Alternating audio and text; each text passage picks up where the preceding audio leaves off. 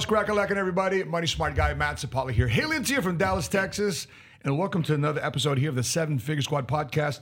Joining me in the studio today is my personal trainer, co-host here, Milton Alvarez. What's going on, killer? Happy Wednesday, baby. And also special guest from Orlando, Florida, Cash Flow, first generation cash flow millionaire, completely trained for entrepreneurship by being a former bar mitzvah host and break dancer. John Mason, what's up, brother? Welcome to the show. What's going on, Dallas? All the way from Orlando, man. Yeah, it's cold here, but surprise. So we have an interesting show ahead here. We got the holiday spending breaking records, despite 60% of Americans living paycheck to paycheck. Why you should never own a stock. We're going to do a throwback video here to Peter Lynch back in 1994. Mark Cuban sells a majority stake in the Dallas Mavericks right here in our backyard. What's to become of the Dallas Mavs? What child exchange, for those of you divorced parents or having, co-parenting type of situations, whether you're divorced or single parents on each side and sharing residential custody or co-parenting custody with your children, this is what child exchange looks like. I dealt with this in my life. And for those of you that are in relationships or picking the right relationships, this is something here that you need to take a look at. And who really pays taxes in America? Milton, you got some topics here, don't you? Yeah, so taking a leap of faith as an entrepreneur and being able to work alongside both of you guys at some point in my life, and still currently working with you, and we took a small break because you have other endeavors happening in your life, but being in a position that you guys are in and seeing the amount of growth in each of your lives, it raises a question on how much faith does it take to step into the role of an entrepreneur and how much risk you are taking, and what are the benefits from actually taking that stepping into that role for yourself and for your family.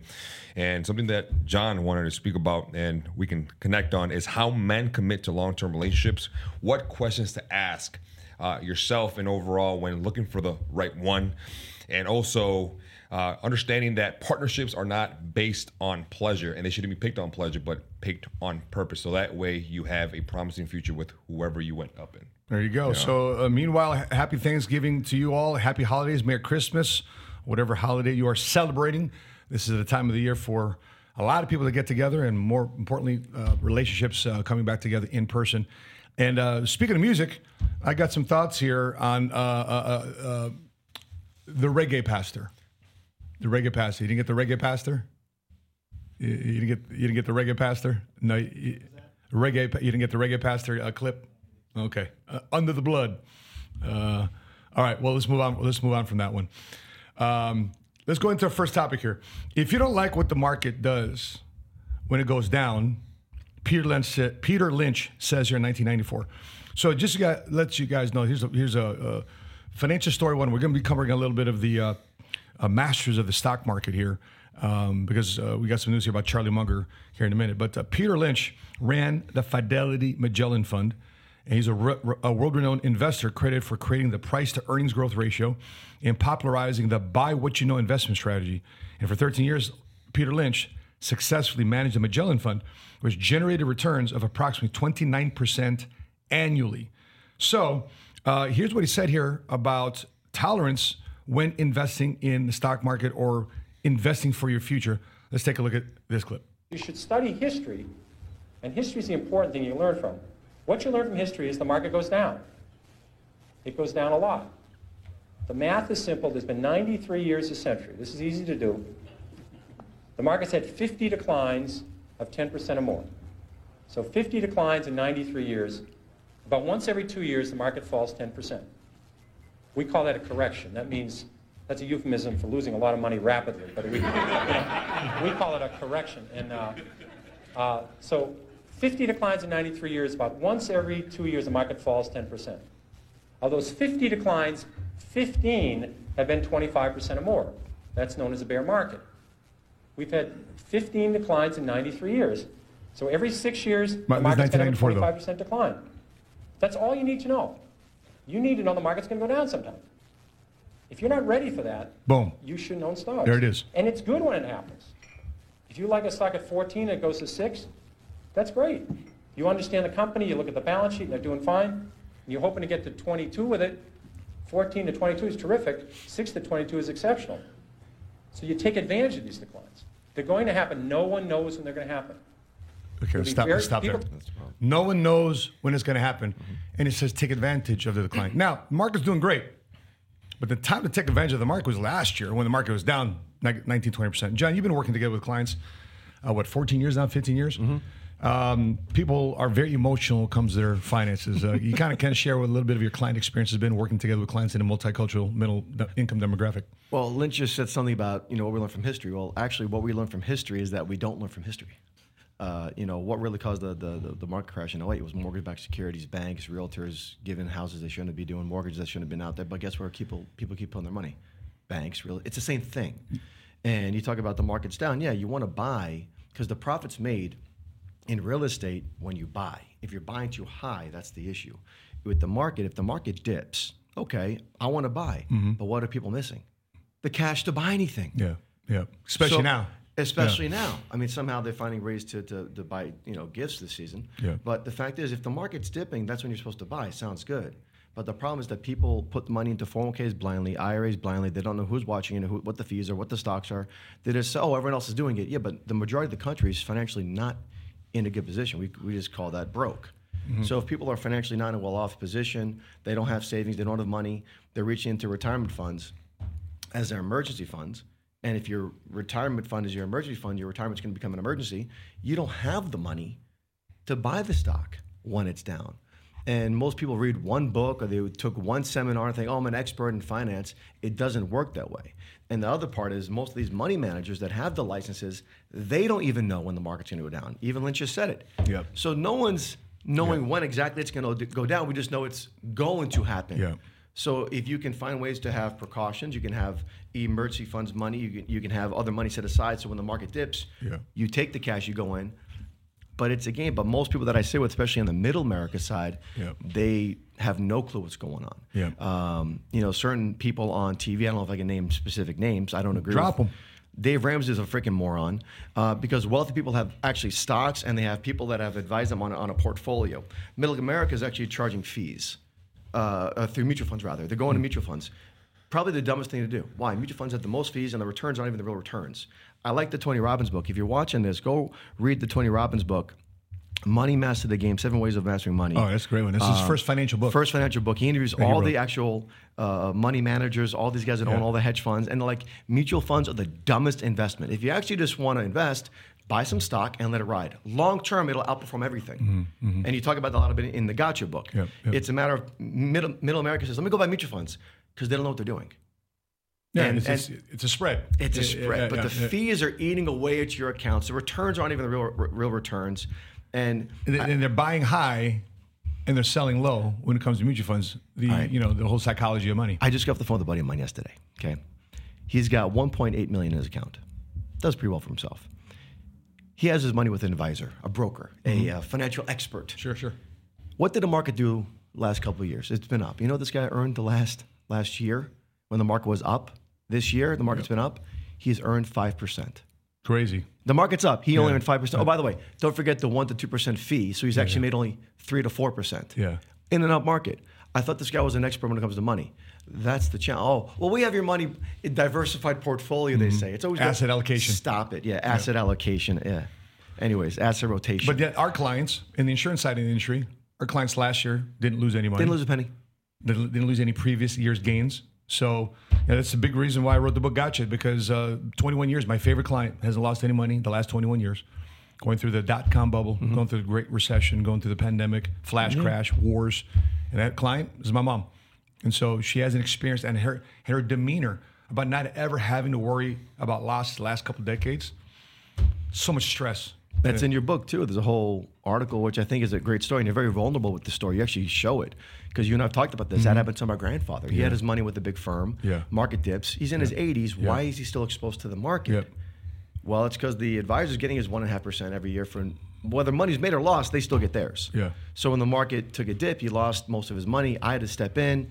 We fixed some stuff, moved things around. Then we stopped all the losses, stopped the bleeding, gave him a guaranteed income. That money went on and so to my grandmother. But it was a rough time. So when the market's dipping, man, people are just saying, how do I stop the bleeding and how do I recover from here? So going back to insurance products, there are insurance products that can prevent the losses Yeah. and still get the gains. And by the rich people with a portfolio, couple things. They could afford a loss because that's not all they have. So that's part of their investment strategy. Correct. But they got other money elsewhere. They got businesses, they got assets. So investment, their 401k is not the only thing that they have. So they can be a little bit more adventurous. They can afford those losses. But in the multicultural middle income demographic, they don't. My mother, is she experienced loss? Pay those fees? Those things are there. So by the way, for those of you watching whether live or watching replay, how do you stomach losses? I'm just curious. Put it in the comment section below. How do you stomach losses? Do you say, hey, good with the bad, or I can't stomach losses?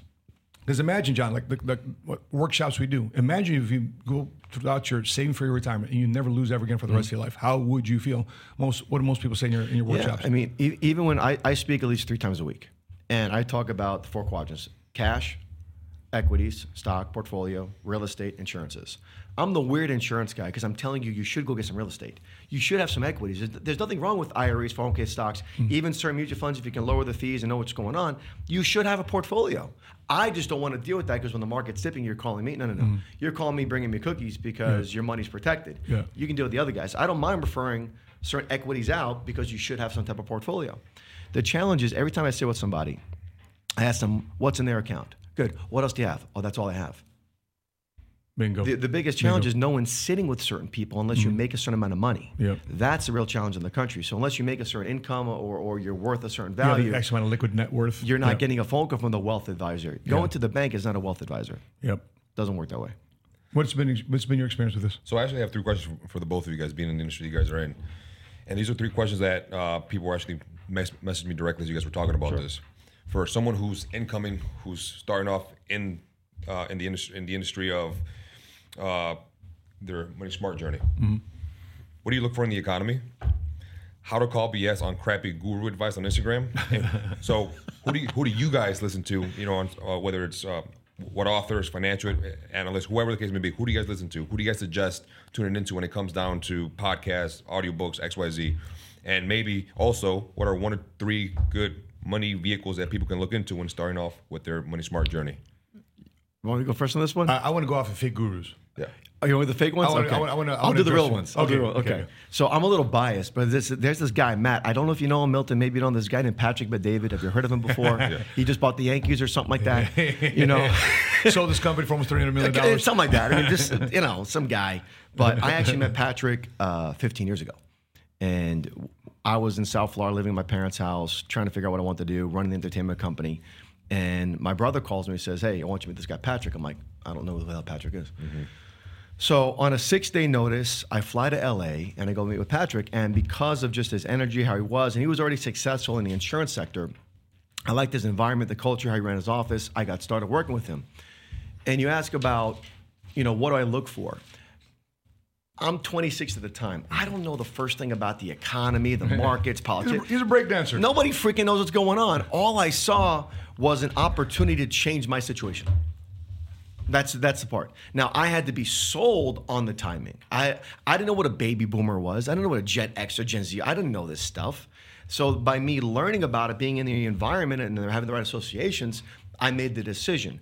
Now, you asked about, podcasts that I follow. I follow people that have a track record. And Matt can take an example from here. Because there's a lot of guys that are giving podcasts about business, but they've never built a business. One of the things I can't stand are these people that are life coaches. Good. Sell me on your life. Yeah. Oh, you read a couple books? I'm sorry. I love John Maxwell, but just because you studied his courses doesn't make you a life coach. Yeah. What have you actually gone through that you've actually done? Oh, I'm a business expert. Show me your business. Like I run a multi-million dollar business. I can start a business coaching. Yeah. But if you've never done that, then what are you coaching me on business for? Because you have a business degree? Yeah. You have a lot of theory, you have a lot of books you've read. Sorry, dude. What have you applied in the real world? So if you're going to follow someone in business, go see what they've built. If you're going to follow someone that's a marriage counselor, we're going to talk about that there, look at their track record in marriage. Look how many other marriages they've helped, saved, or whatever. So I think a lot of people are trying to get a lot of, what's the word I'm looking for, on social media. They're just trying to get a lot of clout. And they're so, can I curse a little bit? I don't know, I'll be good. No. They're so full of it. They're so full of it. John, just default, speak your mind, bro. I don't give a shit. I'm working on I don't give a shit what you say. Go for it, bro. I'm working on it. I'm working on new year, right? But it's. I hear a lot of people. I'm like, you're not backing up what you're saying. You're saying one thing and doing another. Yeah. I'm like, that's the purest form of narcissism right there, dude. Like, you're a hypocrite. It's so many people online like that. Now, there are some good people that are online. I forgot the Indian guy. That's the money guy. Money mindset. Money mindset. It's You know, talking about Singh, money mindset. There you go. Awesome. Minority mindset. Minority mindset. Yeah. Awesome. Great for Yeah. Vice because he actually practices what he preaches and he does have a great portfolio. I follow a lot what you do. I follow what Patrick Bet-David does. And it depends on what you're into. And if you like real estate, there are some people out there. I'm not going to drop too many names, but some people are doing things they shouldn't be doing, and it's starting to come out now. So you do have to be careful. Yep. Who you follow, what advice you follow. Do you know what crime people are in jail more for than any other crime in America? What do you think? What crime? Tell me. Real estate. Really? Real estate's the number one crime. It's not money laundering. It's not theft. It's real estate fraud. So real estate fraud is the number one crime in America. And it's because it's very easy to manipulate a lot of stuff. And a lot of people that are getting in the middle of, I bought this property. How many deals go wrong in real estate? Because the thing is, in America, people think, the only way to make money in real estate or and make millions is real estate. Yeah. Google which industry has made the most millionaires in And America. there's such a ripple effect when you scam somebody for real estate. The consumer gets scammed, the bank gets scammed, the neighborhood gets scammed, the community gets Mortgage-backed scammed. securities. Yeah. My thought here too is I remember there's a company out there back in the day called Nouveau Reach. I don't know if you ever heard of this company. No. Today it's called Renatus. Okay, and what these guys would do in the 2000s, they go out there and sell courses on real estate investing. Yes. Okay. Yes. They $5,000, $10,000, $20,000 for real estate courses, accredited courses for real estate investing. And I asked one of the guys, so you're selling this course on short sales. I was looking at this particular module course on short sales. Everybody that was talking about short sales, or wholesale, or flip, right? I said, well, how many deals have you done? So you're being recognized for making $10,000 in a month, $20,000 in a month, $50,000 a month. How many deals of short sales have you done? He goes, well, I'm about to do my first one. So you're selling education and courses, but you actually haven't done the things that you talk about inside the course.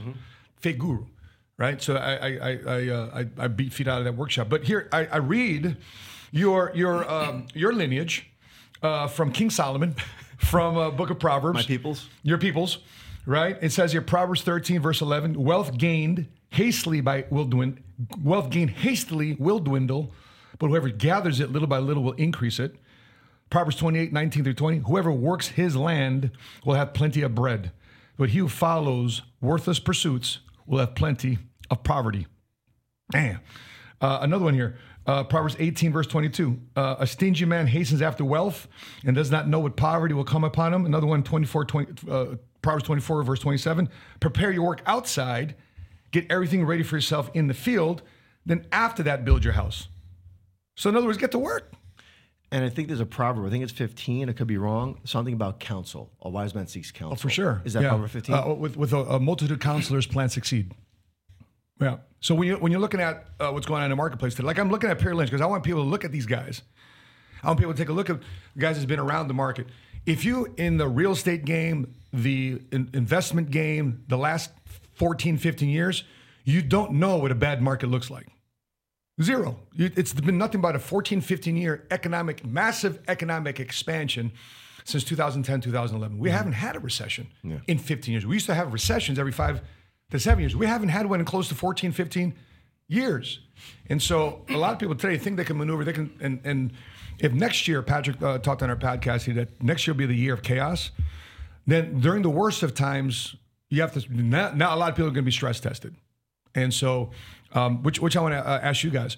There's a report here that this holiday season, more people today are spending more money and sales are being broken.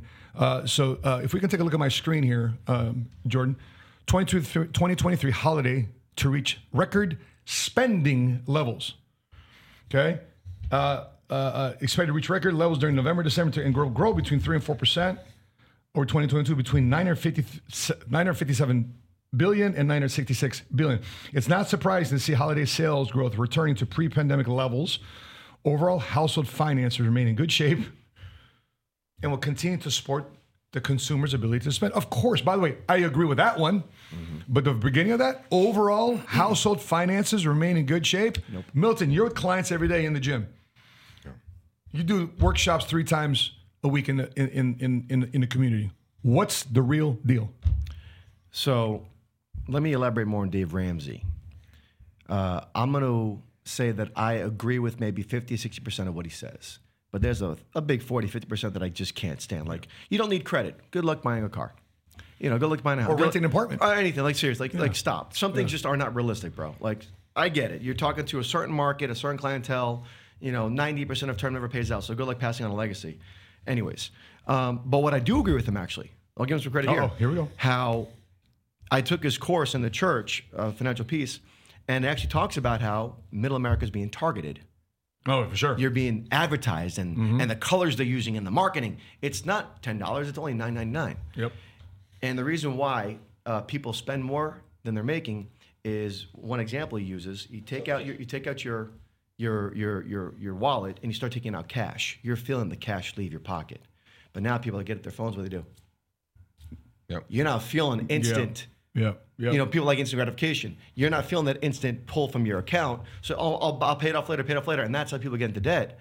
So people are spending more because they're not even aware of the current amount in their account. Yeah. And they're feeling the society pressure of, well, I have to get a gift.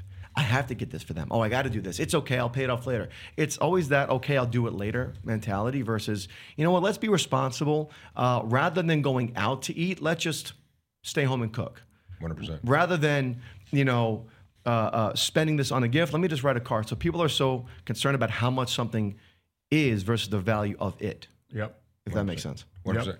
And I can tell you, as far as the industry that I'm in with my clientele, I was interviewing a couple maybe about 3-4 weeks ago on, hey, on average, if you can give me a ballpark number, how much you guys spend on eating out on a consistent basis, and round it up, give me the entire month. So they ballparked it to around $3 or $4 grand a month. Cool. I'm like, great. And what? On food. I'm like, great. What for a family of how 2? For 2 people. Here's the thing. They ballparked it. I'm like, fantastic. Now that you have a 3 or ballpark 4 grand a month. Tonight, Oh my God, I'm tonight, freaking out. Check this out. Holy moly. Tonight, go home and do the actual math. Go through your statements and do the actual math. They came back the next day, and for the last 2 months, they were dropping $8,400 a month on eating out. $8,400 a month. I think of Wolf of Wall Street. 27,000 on size.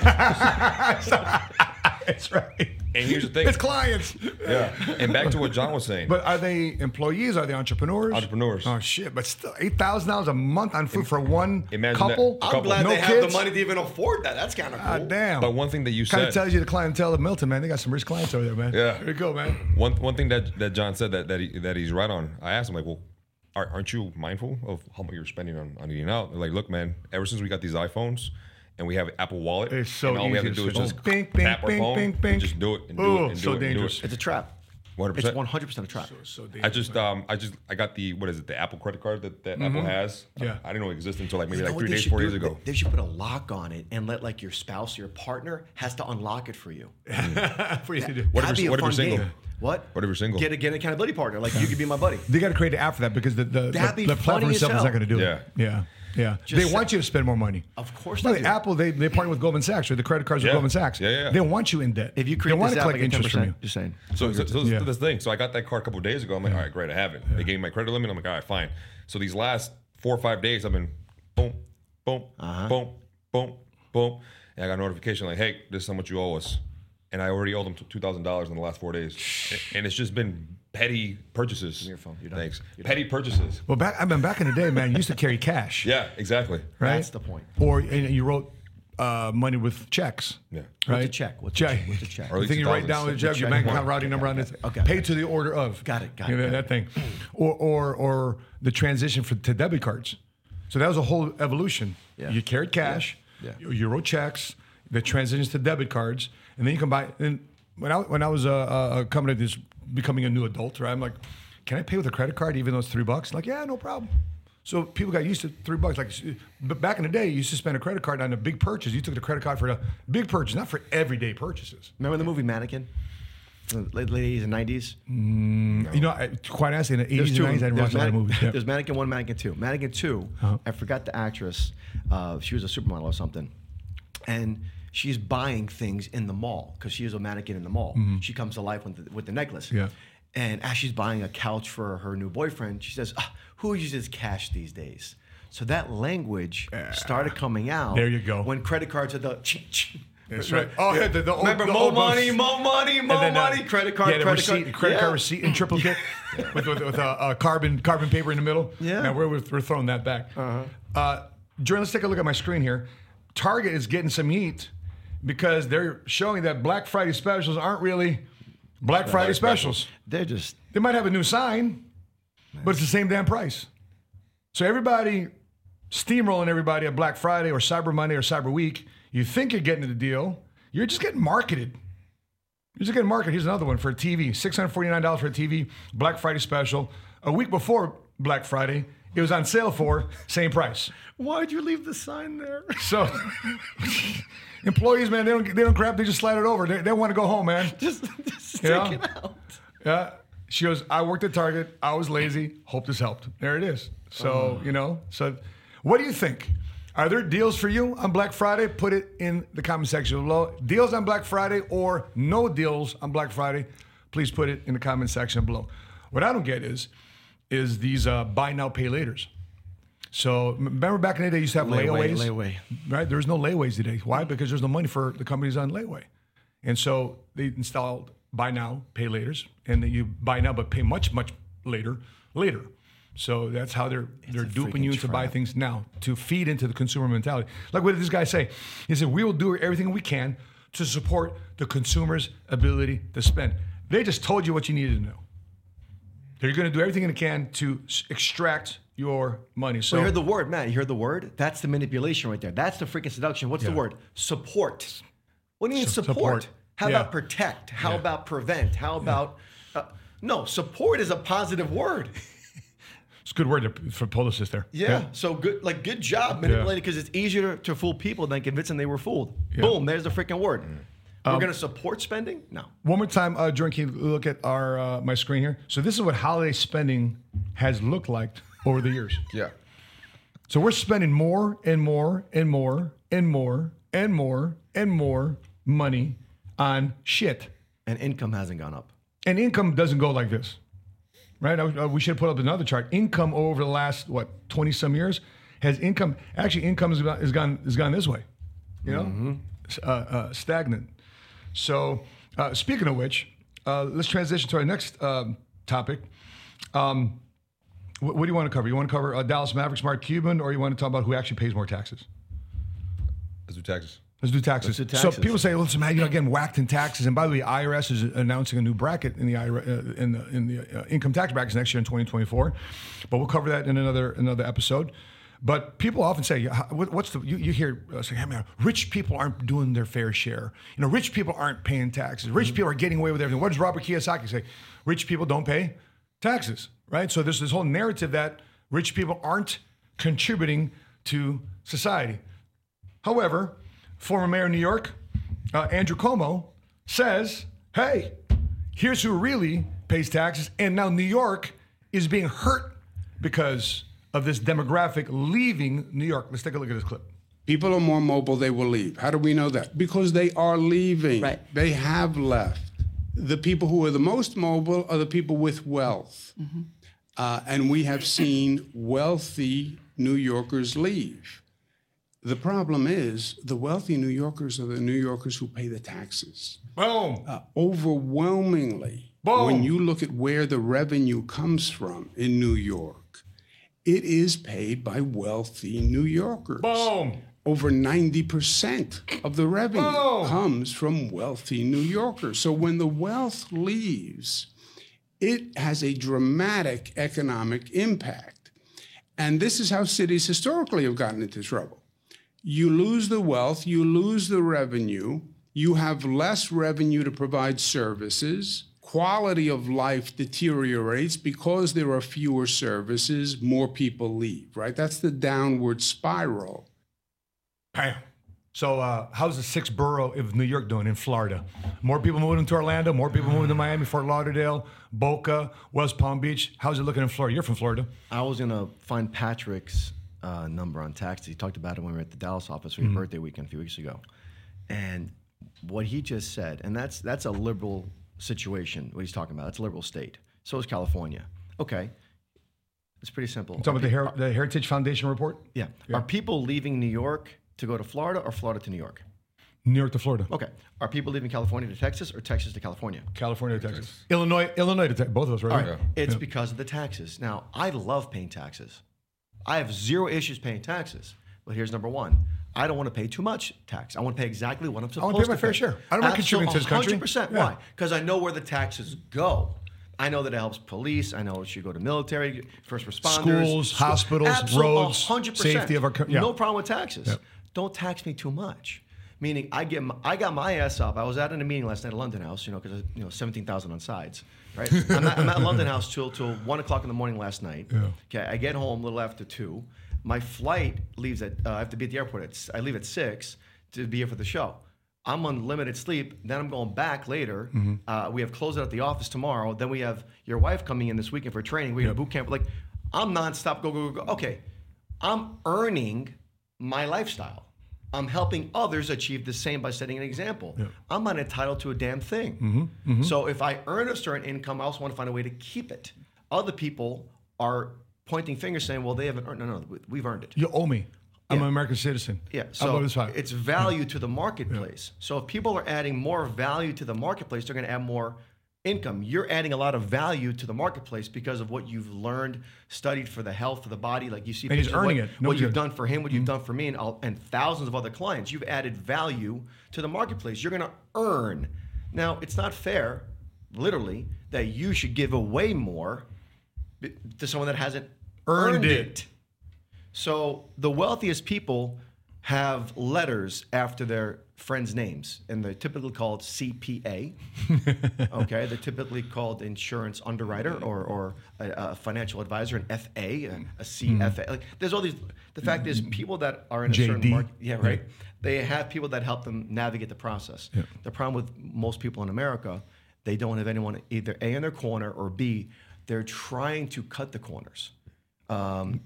All these little tax agencies, these tax things are online. No, you need someone to professionally go through your numbers and say, hey, you're giving away money here. We can do this.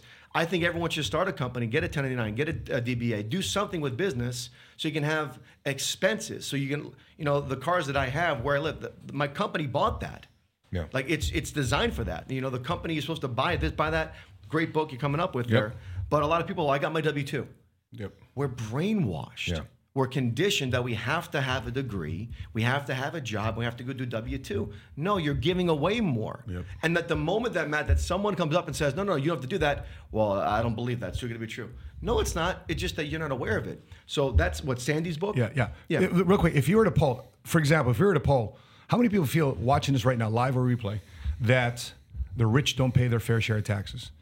That poor people are the ones, or middle class income people are paying a lot of money in taxes? Please put it in the comment section below. I'm curious of what you'd have to say.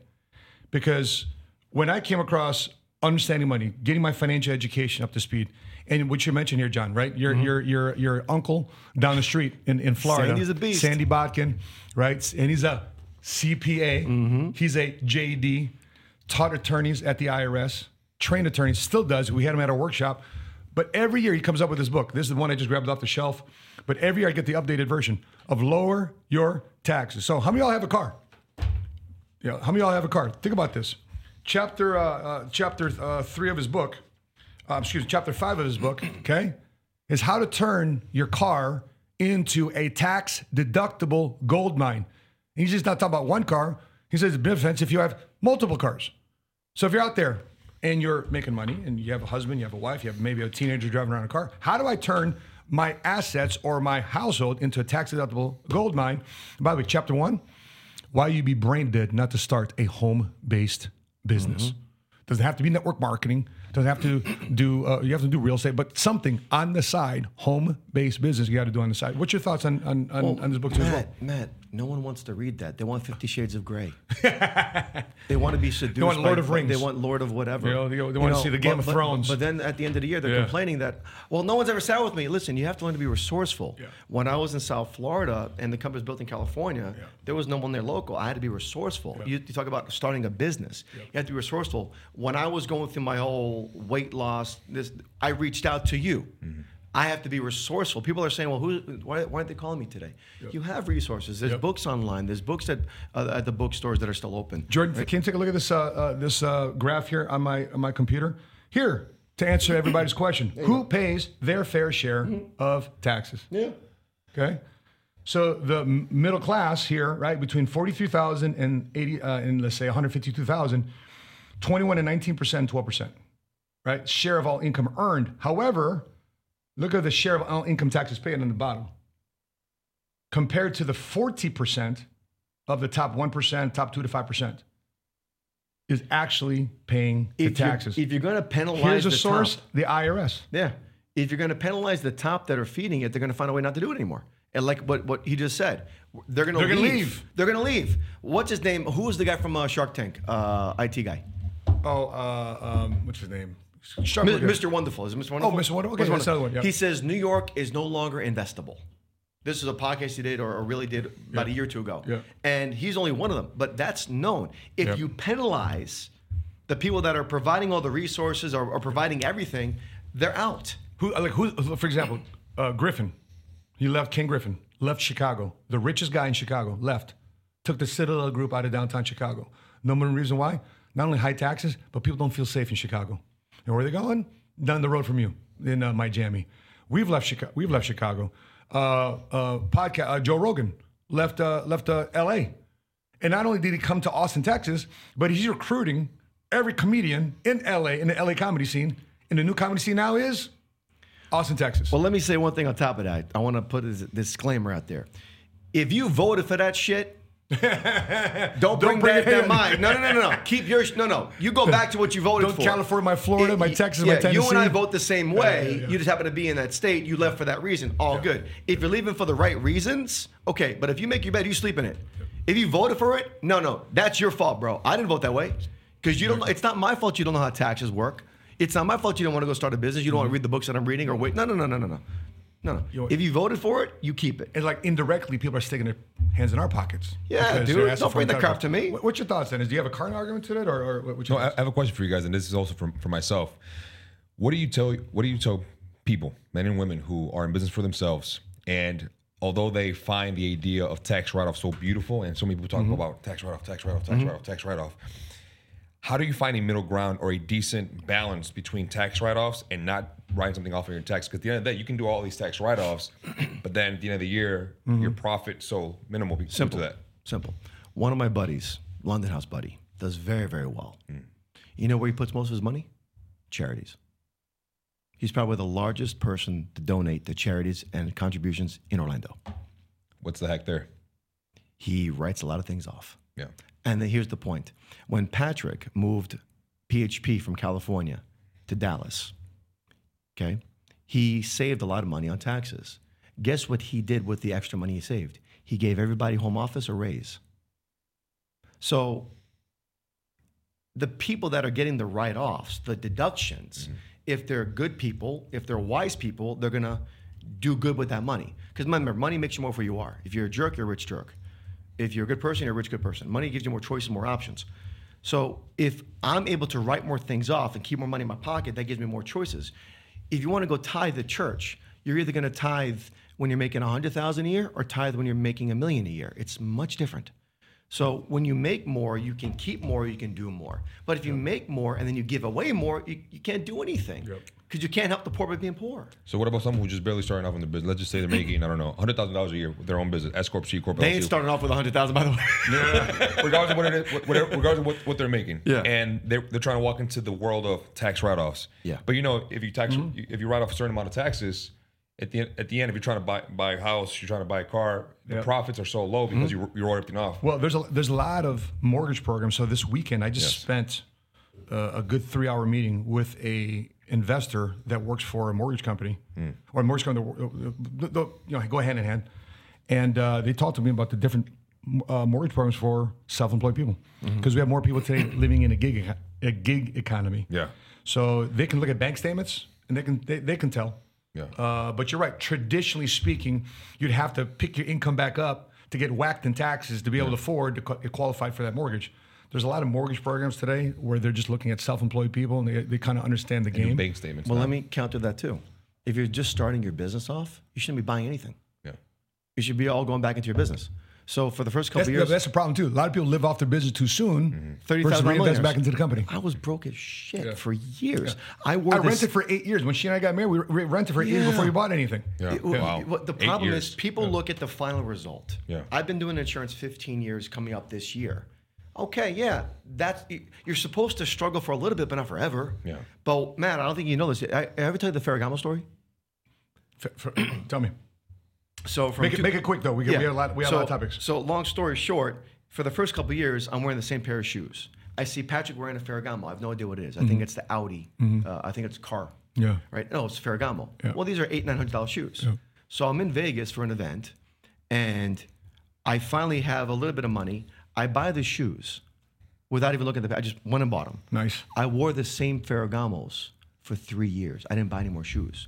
I was so tight with my money because I kept putting money back into the business, and I waited until I had a certain number of savings, investments. Yeah. Then I had a bit of fun. Yeah. So I think the problem is that people get into business. I'm a business owner. I get no. Yeah. You have to be more careful, with less spending on fun stuff, but more investing back into the business. So I think that's a great transition to the next topic of Dallas Mavericks. okay. Mark Cuban just sold his majority stake of his ownership in the Dallas Mavericks. The new owner, we have new owners here at the Dallas Mavericks from the Las Vegas Sands. So if we can take a look at this graphic here, Jordan. So in 2000, he buys the Mavs for $285 million. But that's not the backstory, though. The backstory is, though, in 1982, 1984, he's a student at Indiana University starting entrepreneurship. He goes to Indiana University's business school because it's the cheapest of the 10 business schools in America. He went there because it was the least expensive college to go to. He's originally from Pittsburgh, Pennsylvania. Anyway, make a long story short, he sells his company, Broadcast, okay? Broadcast.com to Yahoo. Sells it for $5.7 billion. 1999, right before Boom. the dot-com bubble. And the weird part, 3 years later, Broadcast.com is no longer in one of the worst internet acquisitions in the history of anything online. But Cuban Made out. But instead of spending his money, what does he do here in 2000? Buys the Mavs. He reinvests his money. When most people want to live life and go celebrate and retire, what does he do? And the interesting thing about Mark Cuban is that when he bought them, a lot of people don't realize he called it. He asked, hey, let me get the list of the season ticket holders. He calls them and says, listen, individually, he's calling everybody. Hey, man, continue to buy season tickets. I'm gonna make a winner out of this thing. Continue to stick with us. Yeah. We're gonna make this happen. And so he came in here in the 90s, and to turn around that organization 4 or 5 years later became a championship organization, Jordan. And so when we're looking at this guy, he reinvested it and cashed out $3.5 billion because he reinvested back into his business. What's your thoughts on that? He's going to go spend $27,000 on sides. That's what I think he's going to do. But I think what most people lack in business is they lack a vision. And they're thinking they're going to get rich quick, or they're going to capitalize on a trend or just a gimmick or whatever going on online. I think if you're going to start a business, you have to, number one, have a clear vision about what the hell you're going to do. And whether you're not 100% passionate about it, you have to enjoy the ride. Because the passion will happen over time. Being in insurance, I didn't get into insurance because I love selling insurance. I didn't know what the hell insurance was. I got started because I liked the environment I was in. And then I learned about insurance and money and finance because that's the worst case scenario. I learned about money, finance, taxes, entrepreneurship. And then next thing you know, I paid a death claim. I said, oh, damn, this makes sense. Matt, I was telling you yesterday, one of our clients' daughters just passed away from Crohn's disease, 16 years old. Oh, man. You know, so like people don't think about That's that kind of horrible. stuff. That's horrible. You know, so your passion kicks in when you hear these kinds of stories. Like you're not planning on this stuff, but people typically get into business because they want to make money, and they start chasing the money. But if you chase the money, it's going to be empty once you get there. Yeah. So I think with Cuban, he had a vision of, I have money, I have to find a bigger purpose. It wasn't about the money. Yeah. It was about the purpose, the drive. What's your thoughts on this Cuban deal? My question is, aside from Cuban, you being a sports fan, in your perspective, in the years you've been following sports, what do you think this means for the Mavericks on a sports base? Well, I think she. Who's the new owner? What's her name again? Did you pull up her? Miriam Adelson. Jordan, can we take a look at my screen? Miriam Adelson, the largest shareholder of Las Vegas Sands, sold about $2 billion worth of stock in the company early Tuesday with the goal of buying a sports team.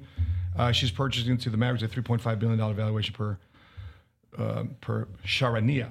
But you know, when you look at this type of purchase, I mean, it's an investment. Mm-hmm. She's seeing a bigger investment in sports. I mean, who doesn't want to buy sports? And Patrick Bet-David bought a minority ownership in sports. I'd love to buy a sports team. I mean, sports is going to be around for a long time, and this is the great place for entertainment, especially during tough times. Especially during tough times, people want to be entertained. People want to go eat out. People want to drink. So these type of companies and businesses do well during tough times. But I think that's going to, you know, she's going to bring an experience model to this because her background is in hotel and hospitality. Mm-hmm. Maybe there might be something that she adds to the table here for the Mavs, create more of a hospitality type experience. Because one thing cool here about the Dallas Cowboys, it's an only franchise in the entire NFL that has a Dallas Cowboys fan experience like they do at the Cowboys Club. Mm-hmm. Like you really feel like you're. Yeah, they got the Cowboys Club gym. Yeah. They got the Cowboys Club where the Cowboys are hanging out at the club with you if you're a member at the Cowboys Club. Mm-hmm. Every time we go to we have a meeting tonight at 7:00 at the Cowboys Club because we have some plans down the road. I don't want to share these moves. You know the moves we're about to make. Yeah. And so, you know, we're meeting some folks over there at the Cowboys Club, and boom, there's Jerry Jones, and boom, there's the Dan Quinn, and boom, there's former players, and they're doing a podcast out of the Cowboys Club. It's only. So they got a great fan experience for the Dallas Cowboys. Maybe she's bringing this to the Mavs. So you said I would love to one day buy into a team. What team would it be? Bears. All day. They need all the help they can get, man. The Bears. The Bears need a lot of help right now. The Bears. I want to buy the Bears. Well, first one. This is recorded, by the way. Just you realize this. I want to buy the Bears. Okay. Or the Bulls. Or both. November 29th, 2023 at 12:48 p.m. Central Time. He asked me a question.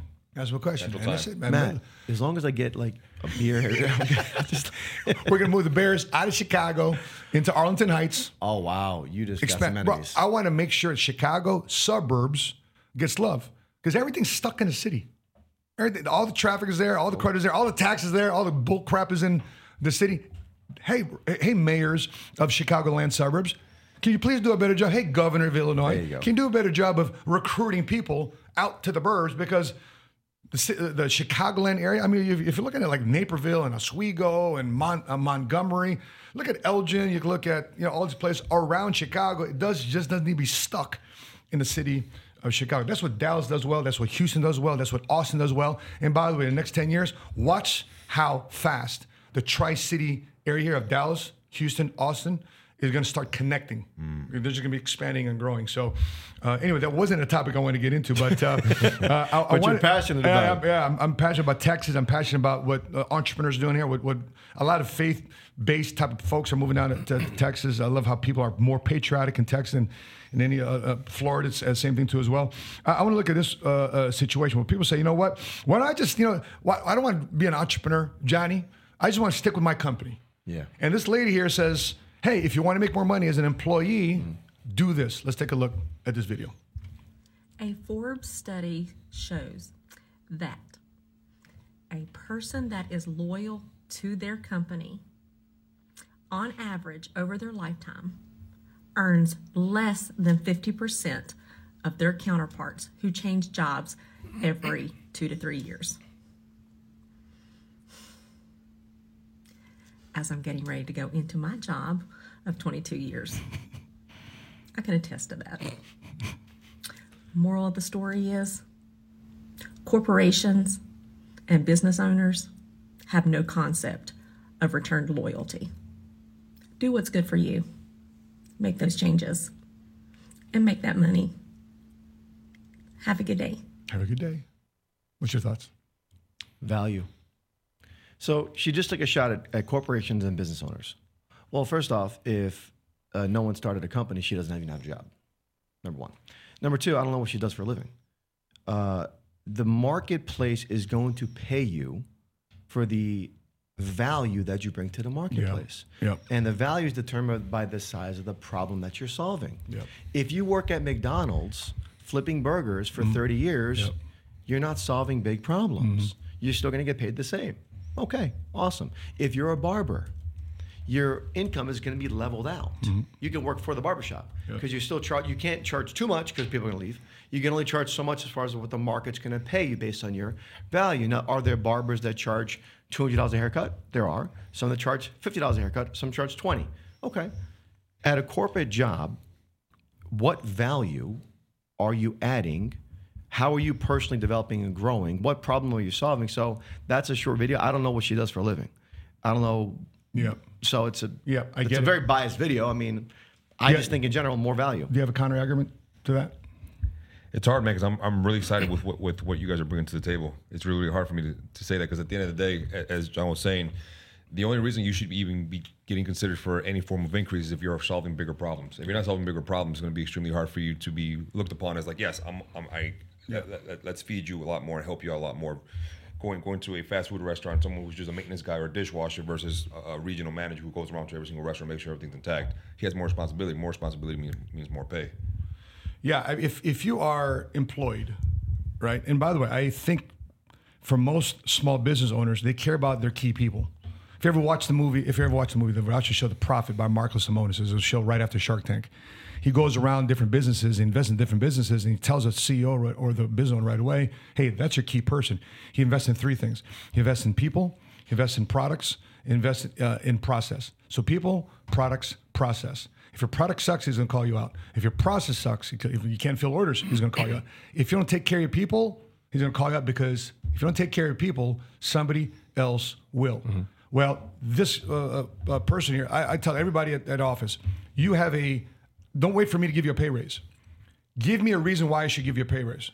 Annual reviews is not me reviewing you. Annual review is telling me what you did in your department to increase the productivity of your department, to cut costs and increase revenue. If you can't tell me you work faster, you learn a new skill, you've increased a position in the citizenship you have to our company, then you don't deserve a raise. But if you give, and by the way, we've had employees give us a full PowerPoint of why they should get a raise based on speed, skills, and citizenship of their position. And not everybody's cut out to be an entrepreneur. Not everybody's one to bite down and invest everything they have into the business and not make any profit for 2, 3, 4, 5 years. But if you're an employee, go out there and show why you're invaluable to that department. Because some of the most smartest people we've seen run companies are not people that actually started the company. You know, look at Stephen Ballmer, who owns the Clippers, the former CEO of Microsoft, the COO of Microsoft. Yeah. He started off as an employee, number 30th employee of Microsoft, but he worked himself to COO, worked himself to CEO, and got himself to buy the LA Clippers. He never was an entrepreneur. Tim Cook from Apple. Yeah. He was never an entrepreneur, but he increased the valuation. All the other guys. Guy from Disney, Bob Iger. He was working production. He never started Disney, but he took Disney to what we need to get back to his prominence. Get rid of this whole woke agenda out of Disney. And by the way, look what Dana White is doing with Anheuser-Busch, signing a deal. That's you and I. Our next podcast, we're going to talk about that. Which leads me to the next one, and our final topic is what happens when you buckle down, you work hard for a company, you save money. Here's what happens with this guy at age 65 years old, which is fair warning to many of us. Let's take a look at this. I'm almost 65. I started saving for my retirement in my late 20s. But along the way, I dipped into my nest egg, not once, but several times. So this is my IRA and 401k, and which will be cleaned out over a certain amount of time. Right. And now, like millions of other baby boomers, I too don't have enough. The key to your retirement working out is having enough return on your assets. And Most of my savings went to pay for my kids' educations. This is where fees would really hurt you badly. This is where fees would hurt you badly. A divorce and the crash of 2008 didn't help either. Well, it looks like my own personal fiscal cliff. I'm now planning to work for as long as I possibly can. So this whole plan is predicated on working full-time until 70. Yes. And at 70... From age 70 to 75, I have you working part-time. Okay, let's stop right there. So, that's a rough reality. By the way, the reason why I'm sharing this, and our audience could care less about being 65 years old, but eventually you will be. Or their parents are. Your 23rd, yeah. Your parents are already, your grandparents are already. And there's a book out there called 7 Habits of Highly Effective People. And he said in that book, Stephen Covey said, start with the end in mind. So if you're 65 years old, start with the end. So therefore you can back engineer for the next 20, 30, 40 years of what the moves you need to make based on avoiding the 5 gotchas of money, which I discussed in my book, to make sure you don't have that scenario at age 65 years old. What's your initial feedback when you saw that video? At the end of this year, all those boomers are turning 59 and a half. And the challenge is they were never taught or shown how to do it. And even what Lynch said, how we started off the podcast, every couple of years there's a dip. You don't know when. The divorce, the 2008, the crash, they didn't plan for that. It's life. It's life. Yep. And pensions are going away, which were guaranteed incomes. Okay, well, they shifted that, which was called defined benefit plans, to now defined contribution plans, which are just 401k, 403bs, which are just stocks and mutual funds with no guarantees in it. And the challenge is anytime that a government program comes out, it creates more laziness. Social Security was supposed to be a supplement for retirement. It became the primary for a lot of people. Company says, well, let's shift the risk from these pensions, because Henry Ford came out with pensions. Well, I'm going to stop saving because I got my pension given to me now, so I don't have to put anything else away. It created laziness over the years. So the heartbreaking part, Matt, is that's the reality for a lot of people in this country, and we got to figure out a solution.